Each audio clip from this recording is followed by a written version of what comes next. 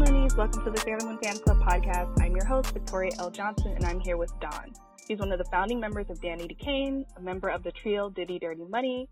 She also owns Papa Ted's, aka New Orleans' first eco-friendly sensory experience, and she's a part of the Adult Swim Singles Initiative. And I'm super hyped to have her on the podcast. Thank you so much for being on here. How are you doing? I'm doing good and happy to be here. That was a really awesome intro, so thank you. Yeah.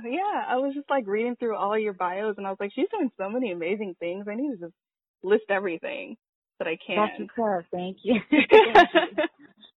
So the first question I ask everyone, since this is the Sailor Moon Fan Club podcast, is what's your first memory of watching Sailor Moon?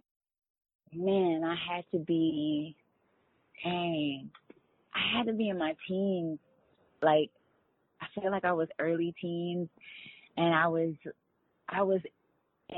over the moon that these bomb girls were like fighting crime in like schoolwear. And it threw me for a loop at first because I was like, I went to private school my whole life. And so like, I don't know, I was already a fan of anime culture, and just literally from kawaii culture to anime culture, I was already drawing at that level. Like when I was 12 or 13, I got introduced to Bleach. And so I was already animating. But then the idea of these kick-ass girls walking around just kicking ass and taking names, but also in preppy outfits were like next level. And then to find out that they were like from other planets, they were named from different planets, I just felt like they were on my wavelength. And I had not seen anything like that. Everything we were watching in anime that was coming over in the States was mostly male-driven. Right. So it was one of those, like a lot of the anime, like I said, like I loved Bleach, a lot of the stuff that I was watching, was heavily male. And then here comes this incredible, animation that was finally showing and syndicated on national television in the U.S. And it was women and it was girls and it was a group of them, not one or two, but like, these girls named after the planets kicking ass. And that was the first time I was jarred into wanting to draw female characters. And also like having an affinity for wanting to come home and like see every fucking episode. Right. Yeah. I can definitely relate to that. That was, like that to the point where you were, I already had my uniform. So like I would come home and, it's Catholic out here. It's crazy. So like, like it's like super strict. So when I come home, I roll that skirt up, get those hairs and that pigtails and let's get it. Like that was the thing for me. And I remember the first time I saw it being like, yes, like finally, like girls kicking ass and taking names. Yes. Yeah. Did you have a favorite Sailor Scout? Man, Mars all day. Like Ray, she's amazing to me. And like again, Ray Hino, she's Ray Hino, that's her name, but she's the princess of Mars. But again, I'm a Leo, so the fact that she can control fire, the fact that she can get water, evil spirits, like, I don't know, I just related to her on a whole nother level. And I also liked her past history, but again, anything that's fire, that controls fire, she had a darkness to her, a quietness to her, everyone always wanted to be Sailor, and I always felt like Mars had this mystery about her, even her dark hair, like, I don't know, I just kind of related to her more.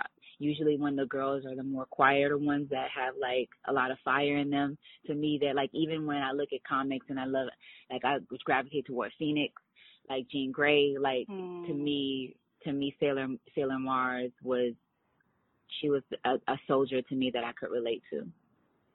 Yeah. Sailor Moon was awesome. What was your favorite? My favorite was Sailor Moon. Of course. Yeah, I mean, but I also just like identified with her as like being like very, kind of like a crybaby a little bit. Also like just not the perfect person, but also she's a brat. Yeah, she's a little bit of brat, but like that like duality of like not being perfect, but also being like the chosen one. Like, oh, like you still have like all this responsibility, and you still have to like figure it out, even if you like don't have the right skill set to do it. Right. Or, Right. Yeah. Love that. But thank you for asking. Not everyone does. No, of course. I want to know too. Sure. Yeah. And so I saw that you tweeted, this is how I figured out you were a Sailor Moon fan. You tweeted that if there was ever a live action Sailor Moon movie, you would want to be Kat. So Would Oh, Sailor hell yeah. Mars be the one you would want to be cast as? Hell yeah, absolutely. And here's the thing. I think women of color need to be definitely approached and picked for these things because I don't know, I feel like sometimes we get counted out, especially in anime culture, when really, even though there aren't a lot of people of color initiated as heroes, they are there. Mm-hmm. And I would love to put some color to that aesthetic, and I would be Mars all day. Yeah. All day. Yeah. I will. Yeah, sign me up. Yeah, sign me up. I would love to do that. I hope they do a live action. Me too.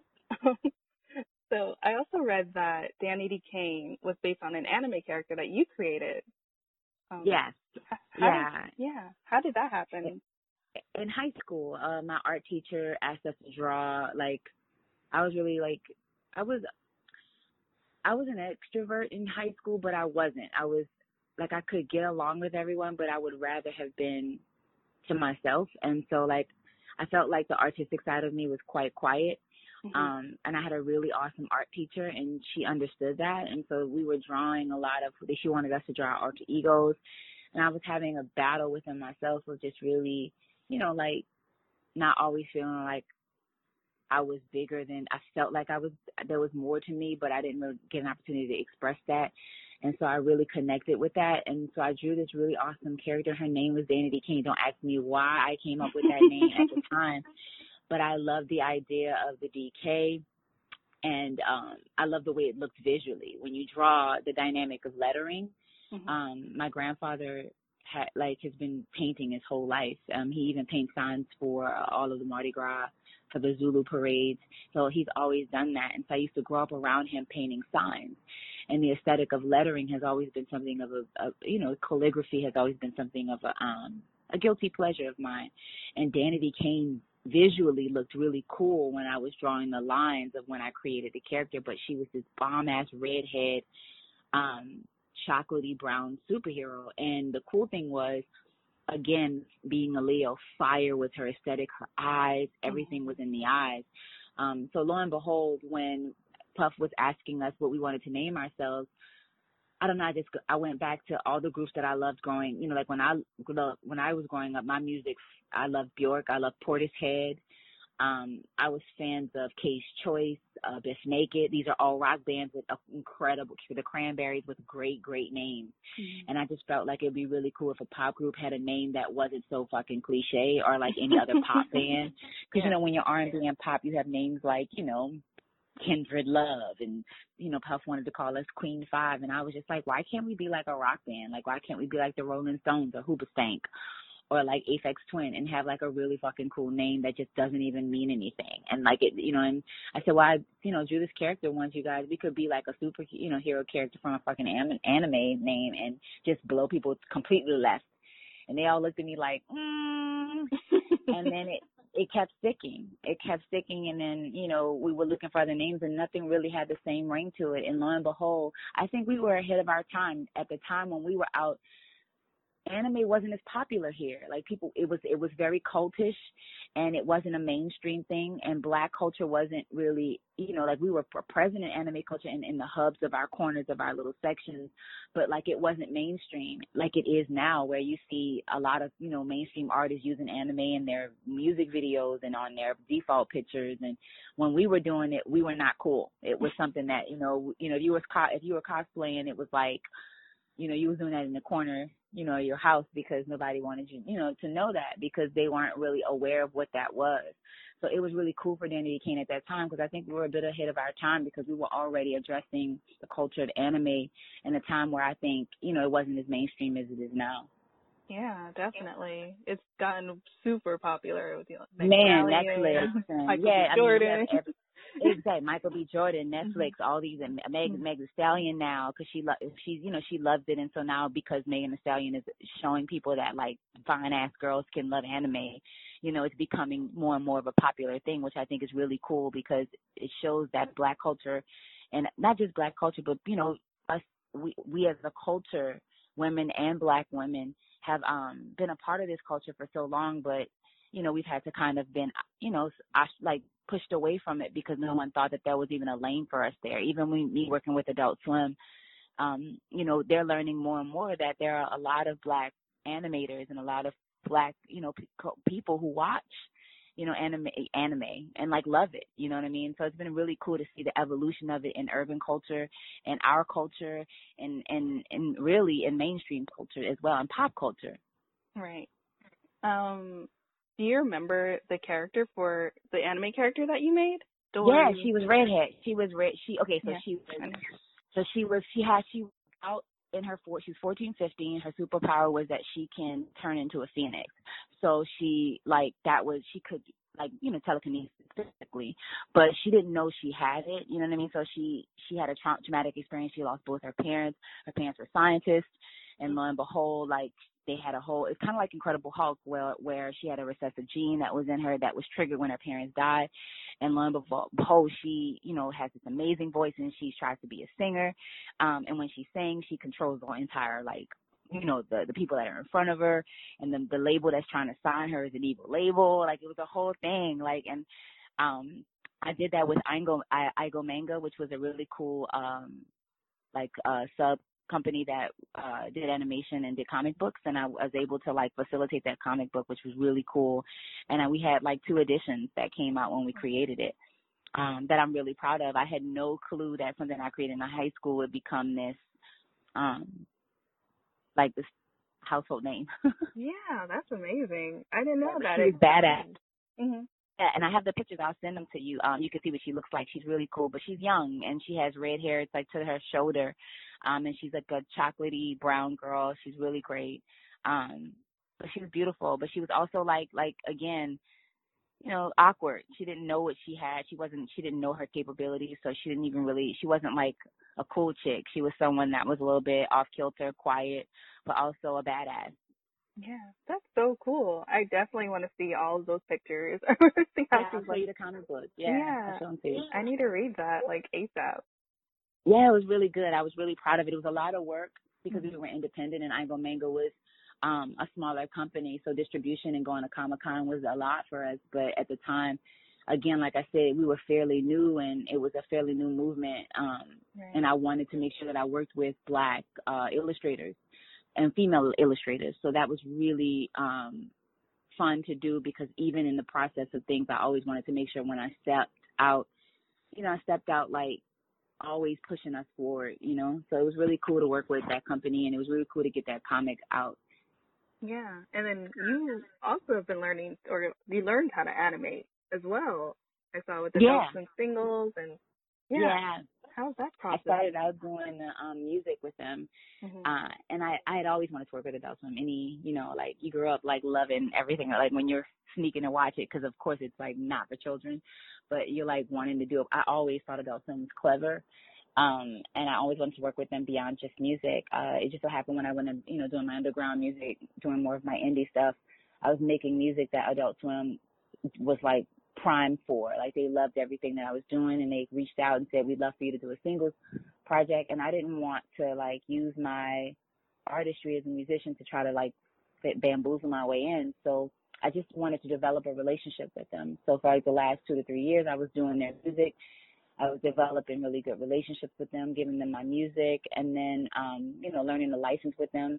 Because I owned all my music, they didn't really have to go through a lot of trouble. So it was easy to facilitate the masters, and they just found me easy to work with because I didn't have a label or anything. And then the 4th year I worked with them and said, guys, I draw too. And they were like, yeah, okay. And I said, no, I really do. And I made a portfolio and I said it to them, and they were like, oh my God, okay, yeah, you do. Let's start small and see what we could do. And that turned into 3 years of working with them as an animator. And I've been doing a lot of bumps with them that have been aired on television. I've done stuff for Rick and Morty. I've done stuff for Venture Brothers. I've done stuff for Family Guy. And it's been really great. And the cool thing is I get to also license my music as well. So I'll play my music with the bumps that we do. Yeah. That's so cool too, because I feel like Cartoon Network's bumps are the most legendary ones, especially so good. Tsunami and that music. Yeah.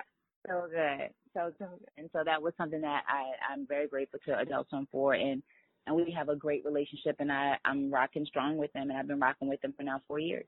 Yeah, it is so dope. I love that. I'm not mad at that at all. So yeah, not only am I doing the music, but I'm also animating with them more and more. And every time I don't just do it myself, I try to collaborate with other um, illustrators as well to make sure that, we're sharing the wealth.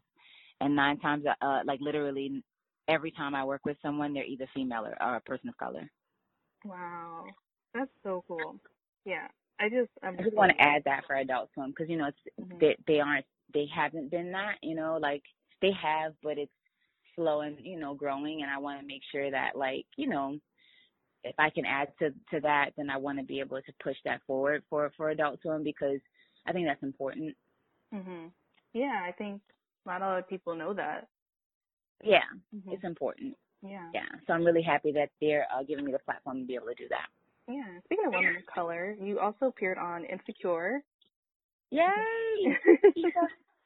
Which is really cool. How was that funny. experience? Yeah.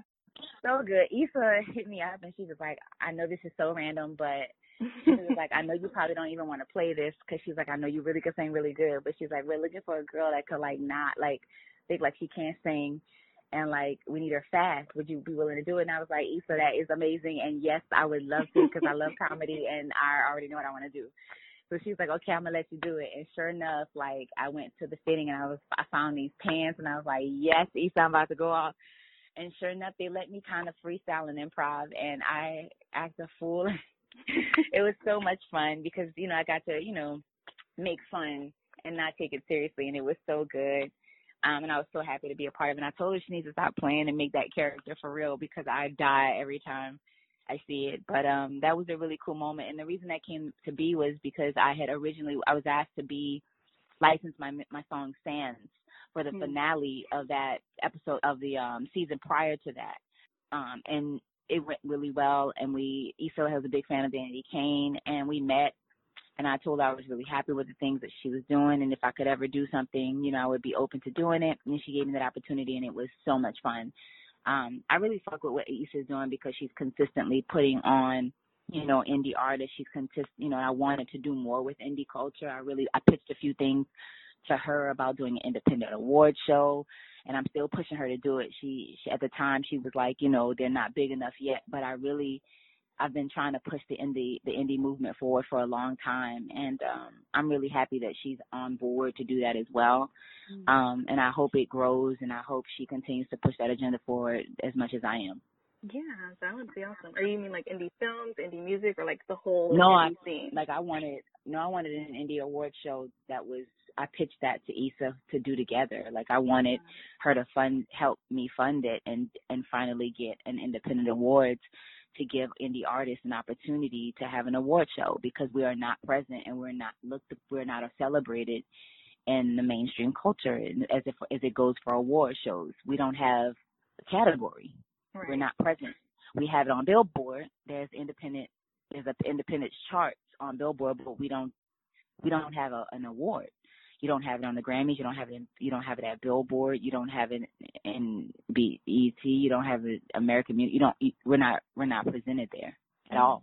So I wanted to create a space where we would have an entire award show strictly based off of the independent artist in all forms. That's such a good point too, because I feel like now more than ever there's so many independent artists just because of the way the internet's set up. Like so many people can create music and put out music, but so many are not being celebrated either because you're celebrated. Like for example, if you're in hip hop, you win, right? So like you can be indie like a Doja Cat. You can be indie and win because of streaming, and that's great. But again, you're being celebrated because you have now breached into the mainstream culture. Right. But there are also artists who are doing great at an indie level. Like who's the person that was the head of SoundCloud, right? And was the number one streaming artist on SoundCloud. That person we don't even know who that person is. They're doing incredibly on SoundCloud and killing it, but because they have not breached the numbers it takes to be on Billboard's main chart, we'll never give them their due for what they really do until they breach that, right? So there's all these there's like CD Baby, there's all these different really cool, there's TuneCore, there's DistroKid, there's all these really cool like online avenues, TikTok and, Patreon, where there's like incredible, places of people doing great things, but they're not celebrated beyond, what like what there is. They have it in different things like, you know, the Weebie Awards, where certain people on YouTube and doing like really cool things with the internet, which is a really incredible award show, but that's not for musicians. Yeah. That's a good point. So you got to really, or animators or illustrators or maybe indie directors who are signed to agencies that are doing incredible things, making short films, and there's a lack there. And I was really pitching that with Issa to see if her and I could really create something monumental with that. Well, I hope you get to do it, because that sounds amazing. I hope so too. I've been on her. I pitched it to her, and she was like, I can't really do this right now. And I was like, okay. Yeah, it's funny though, because that's kind of what's happening, like with their character in the show now. Now I'm realizing, because she's throwing the block party to kind of like bring up indie artists and like spotlight them in the community. So isn't that interesting? It's on her mind. Mm-hmm. It's definitely on her mind. Mm-hmm. So hopefully it happens. Yeah, hopefully. Yeah. Hopefully. And so speaking of that, though, I saw you are also going to be a judge on Making the Bands Come Back. Are you excited? What can you say about it? Yeah, I am. It sucks that the pandemic kind of stopped everything. So I hope that it can keep moving again. So I'm interested to see how we'll use technology to, like, you know, give some kids some chances, because that's important. And I really would love to be a part of that journey with them. But it's fun. It was great being back with everyone. It was, like nostalgic and kind of weird to be able to go from, you know, being in front of them to also now being the person judging. Really interesting dynamic, but very grateful to see so much talent. Yeah. Is it like, how does it feel to like kind of see like, oh, I was there like years ago, and like now I'm on the other side? Wild. So fucking wild. So crazy. So like, I just realized how much I had no idea what the fuck was happening. Like I was deer in headlights, you know, and to see the same eyes. I just want to be a kind of an olive branch to them, because we didn't really have that. There was nobody saying, look, fuck the bullshit, like this is what it is. And I would love to be that for them, you know, because you can get thrown into a pound of crazy. And when you have judges that are so, like, you know, those boys, his sons are such, they're already at a level, and you know, they're living a different life than what these kids are living, you know. And so it's always good to have someone to ground them and say, you know, keep them in the focus of things. And I'm happy to be that. So it's really cool to like kind of be like looking at them like, yo, I've been there, I've done that, you know what I mean? And this is what you need to do for you, because to me it's beyond just the show. I want them to be okay even if they don't get picked. Like I want them to be ready regardless, because that was the conversation that I wish someone had to me, you know, that regardless, like you can figure this shit out, you know? And that's kind of what I want to be for them and for the show. Yeah. And you're doing a lot too. You're also the owner of Papa Ted's. Papa Ted. Yeah. I looked at all the pictures and I'm like, it just makes me drool because all the food looks so good. So good. And you know what? I'm not going to even front. It is so, so good. I'm so proud of Papa Ted's. I've been wanting to lift up my city for a long time. I went through Katrina. I was homeless. I lost everything. I lost a grandfather. His name was Theodore. We called him Papa Ted, and that's what I named the business after. Everyone knows my journey as a vegan. My father was diagnosed with lymphoma, non-Hodgkin's lymphoma. He still has it. And veganism kind of saved us. And when he decided I told him I would do the diet with him if it got him better. Right. And it did. And I just stayed during the course. And in the midst of it, coming from New Orleans, I needed food to still taste good. I was going to die a slow, bland death in the food world. And so I started, you know, trying things in the kitchen. And lo and behold, there was something that stuck. This sandwich was really popular in the house, and before you know it, everyone was asking me to cook it, and then they were like, you should sell this. And as soon as I got home, I tried it and see how it worked, and it was a huge success. And so the recipe is my own. We sell a vegan sandwich 3 different ways, and we also sell a stash ball, which is called a stash ball because our pink mustache is our logo. If everyone from New Orleans knows, the snowball is like really popular in New Orleans, and it's like best thing ever. It is iced perfection. And we sell our organic version of it. So everything around us, Papa Ted's, the entire business is eco-friendly and biodegradable, which means when we have art happening at all times from different local artists, and we have people come and, support the local artists. So it's important that they put money into the local talent here. And while they're painting or doing their art, even the paint, everything around them is eco-friendly and plant-based. We have different local DJs that come spin while we're selling the food, and it becomes an event. And because of the pandemic, we've had to pivot. And I've been lucky enough to partner with one of our most popular juiceries here, and we've been doing a delivery service, which was really cool. I turned it around in a week. We had never delivered before, and now we're delivering, and we've sold out every time. So it's been really, really cool, and I've been partnering up with different local artists to do different things. So I'll be working with another artist and doing a live stream so people can donate to the artist via Papa Ted. So again, we are constantly doing outreach for the local community, but we're also trying to do it in a healthy way. So we are a sustainable sensory experience. Yeah, I read up a little bit about it, and I saw even the packaging that the food comes in. Everything. Yeah. Yes, everything is. Yeah, and the packaging, it's 1975 comic paper. Yeah. So it's vintage comic paper, and everything around it. Everything from where you eat to where it's held in can be recycled. But not only that, it's quality. So, if you wanted to keep the paper, you could keep it and then maybe sell it in 10 years and have some money in your hand in the process. But, again, the comics are owed to my culture, what I loved growing up. I wanted to have a little bit of me within the branding. Right. My grandfather was sweet, but he was surly, so I wanted to have a little bit of pop culture. I am a musician, I am an artist, and I wanted to incorporate that within the packaging of the brand. And I also wanted people to know that, being eco-friendly and being green doesn't have to be bland. Everything that we see when we see recyclable is brown and right. green. And, when we think about something that's vegan and healthy, it's one color. And I want people to see that there can be an artistic experience and it still make the earth better. And I don't want to lead with that. That's just a happenstance. So we don't push the agenda forward that we're vegan. We want you to just taste the sandwich and see what you feel. And then if it happens to be vegan, then great. If not, cool. But we really don't lead with, we're not throwing the veganism and the eco-friendly down your throat. We just want to create a space for you. It just so happens to be really, really good for you. And in the process, you get to see some incredible art by some incredible locals in New Orleans.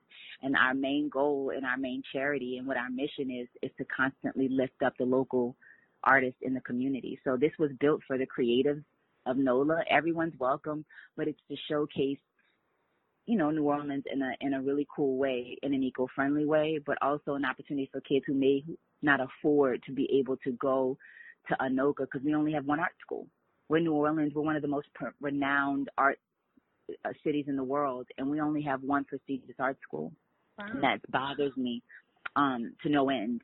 And so I just want to create a space for those who can't afford to go to NOCA, who didn't make the audition, but are incredibly talented. I want to create a hub for them. And that's what we've created, and it's been going really well. So I'm really proud of it. If you guys want to check it out, go to @PapaTed'sTruck on social media or go to PapaTed'sTruck.com and check out how really cool it is. It's really fun. And follow the pink mustache. Anytime you see a pink mustache, there's something fun happening. Oh, okay, that's good to know. Next time I'm in New Orleans, I'm going to look out for it. Come through. Yes, come back. Yeah, I love New Orleans. It's one of my favorite places in the world. Such good people. Yeah. Such good people. We're a good place. Yeah. So you mentioned the Stash Ball, which is kind of influenced by the snowball? The snowball. Yeah, the New okay. Orleans snowball. Make sure I'm getting it right. But I also saw that you are of Haitian descent, which I am also. My mom is Haitian. Yes, I was that. Yeah. I want to know, what's your favorite Haitian food, and if you have any food at Papa Ted's that's influenced by Haitian food as well.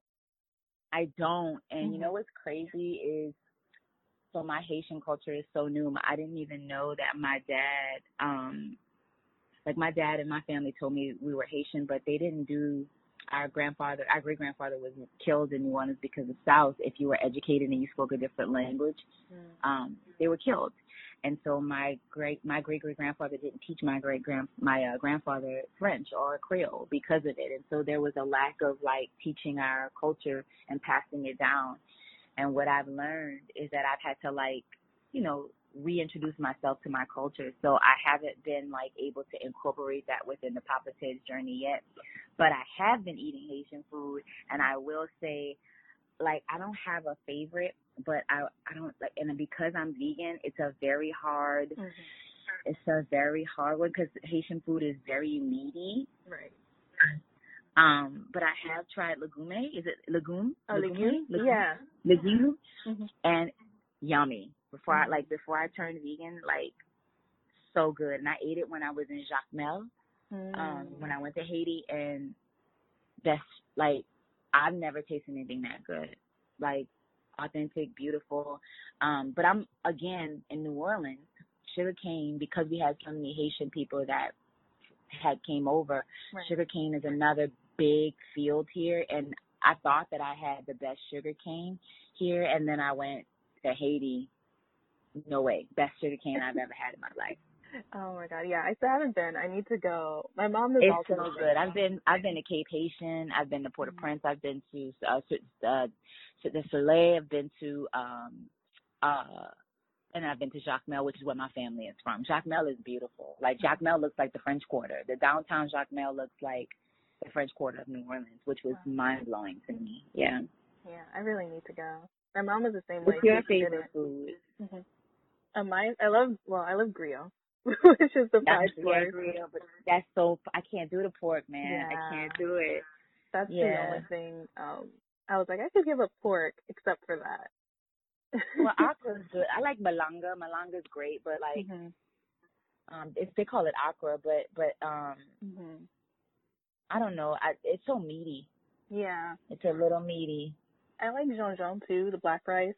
Jean put up, I like that. That's good too, yeah.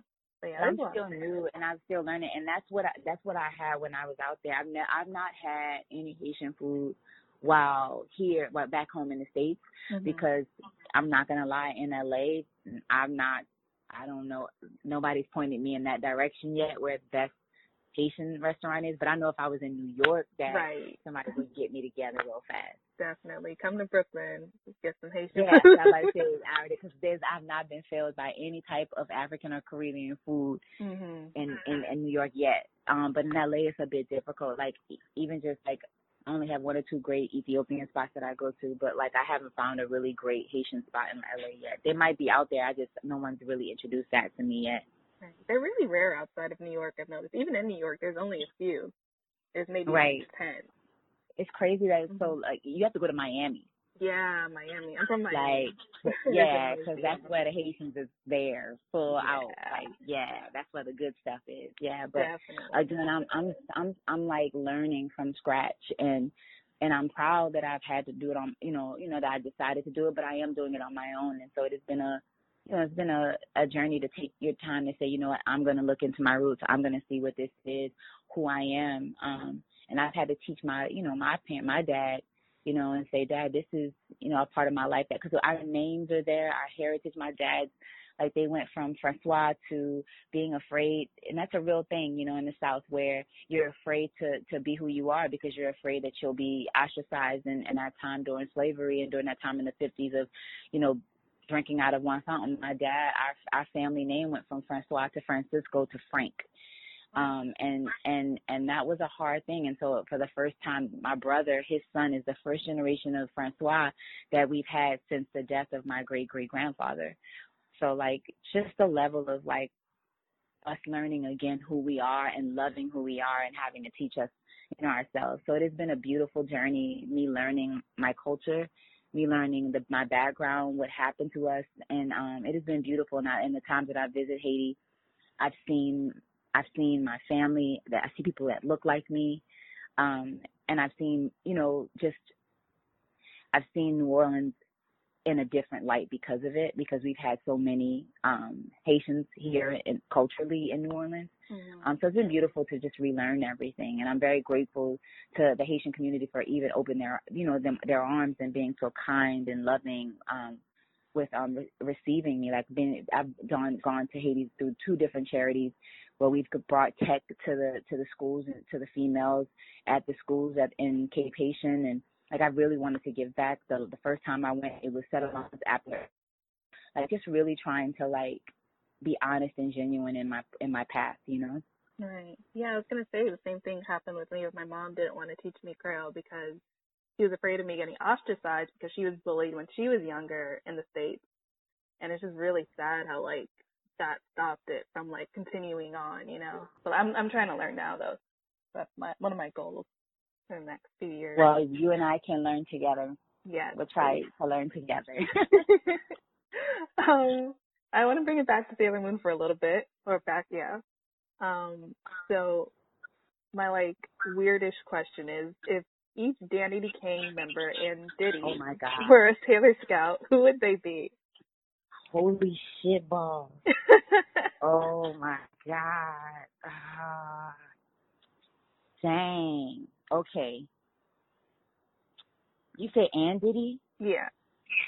Holy shit balls. I'll open it up to Sailor Moon characters, if that makes it easier. Okay. Yeah.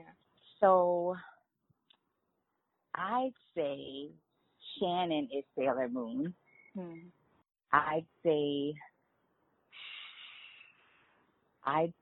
D Woods is Sailor Jupiter. Okay. I'd say Aubrey is Sailor Venus. No, I'd say Drea is Sailor Venus. I would be Sailor Mars. What is Aubrey? Aubrey would be Mercury. Okay. Puff is Tuxedo Mask all day.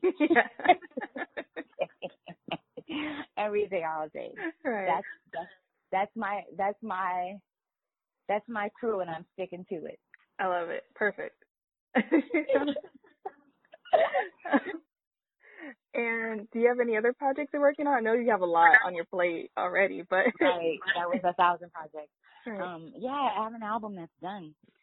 It's already done. I have a whole album that I'm sitting on, but I'm waiting for a specific time to release it because I want the story to be right, and the energy to be right. But I'm really proud of this project. I think it's the best I've ever done, and I'm really excited to see what this release will be. So that's coming. I don't know when it is.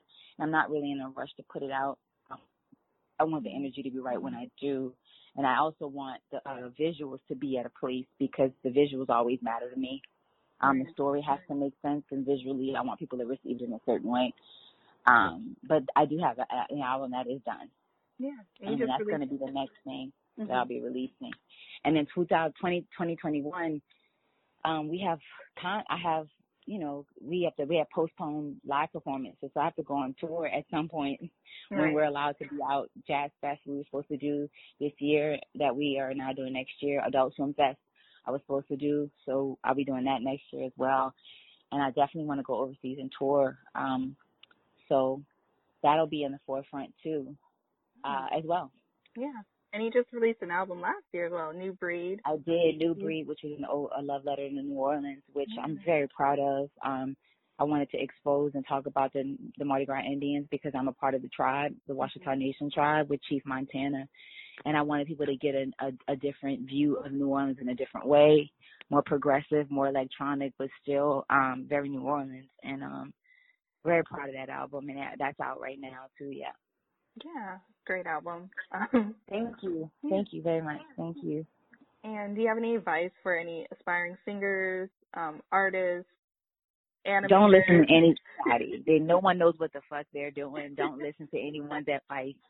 Figure your shit out, and when you do it exactly your way. That's my 2 cents on it. No one knows what the fuck they're doing. They're throwing out just like everybody was trying to see what sticks. So don't feel bad, wherever you are. Just commit to that shit and go. Would you say that for the future Making the Band contestants too? Yeah, nobody knows what the hell they're doing. Yeah. No one. But whatever you do, commit to that shit and own it. Right. And you'll be good. But don't believe that any of these motherfuckers know what they're doing. They don't. We're all just winging it. Making it up. Faking it and making it. That's exactly making it up as we go and then see what happens. Right. And hey, ain't nothing wrong with that. Ain't nothing wrong with that. Yeah. So I don't know if the Sailor Moon version you saw had this, but there was a version in the 90s that came out. At the end of every episode, she would have like a Sailor Moon says phrase, and it'd be kind of like a PSA or kind of like sums up the message of the episode. So if you had a PSA or like your like final like thought, what would it be? So Sailor Dawn says. Sailor Dawn says, find out who you are and do that shit on purpose. Ooh. I love it. That's it. Yeah. Perfect. Awesome. Infinity and beyond. Yeah. Yep, that's it. That's all I got. Yeah. And where can people find you? You can find me at Dawn Richard, DAWNRICHARD, on all social medias. It doesn't change. It's that all the way through. Mm-hmm. But you can call me Dawn because no one gets my last name right, except for if you're from New Orleans or Paris or Haiti. Yes. And you can find my business at Papa Ted's Truck on all social media and the web papatedtruck.com. And if you're in New Orleans, come see us because we are excited to see you. And that's all of it. And find the pink sashes around there. Follow the pink mustache. Yes. You're awesome. Thank you. And of course, I'm Victoria L. Johnson, aka Miss Old School on Twitter and Instagram. Miss Old School with a K. And you can find the podcast on Moonies Club on Twitter and Moonies_Club on Instagram. And thank you for listening, Moonies. And thank you for being on the show. Dawn? Ow!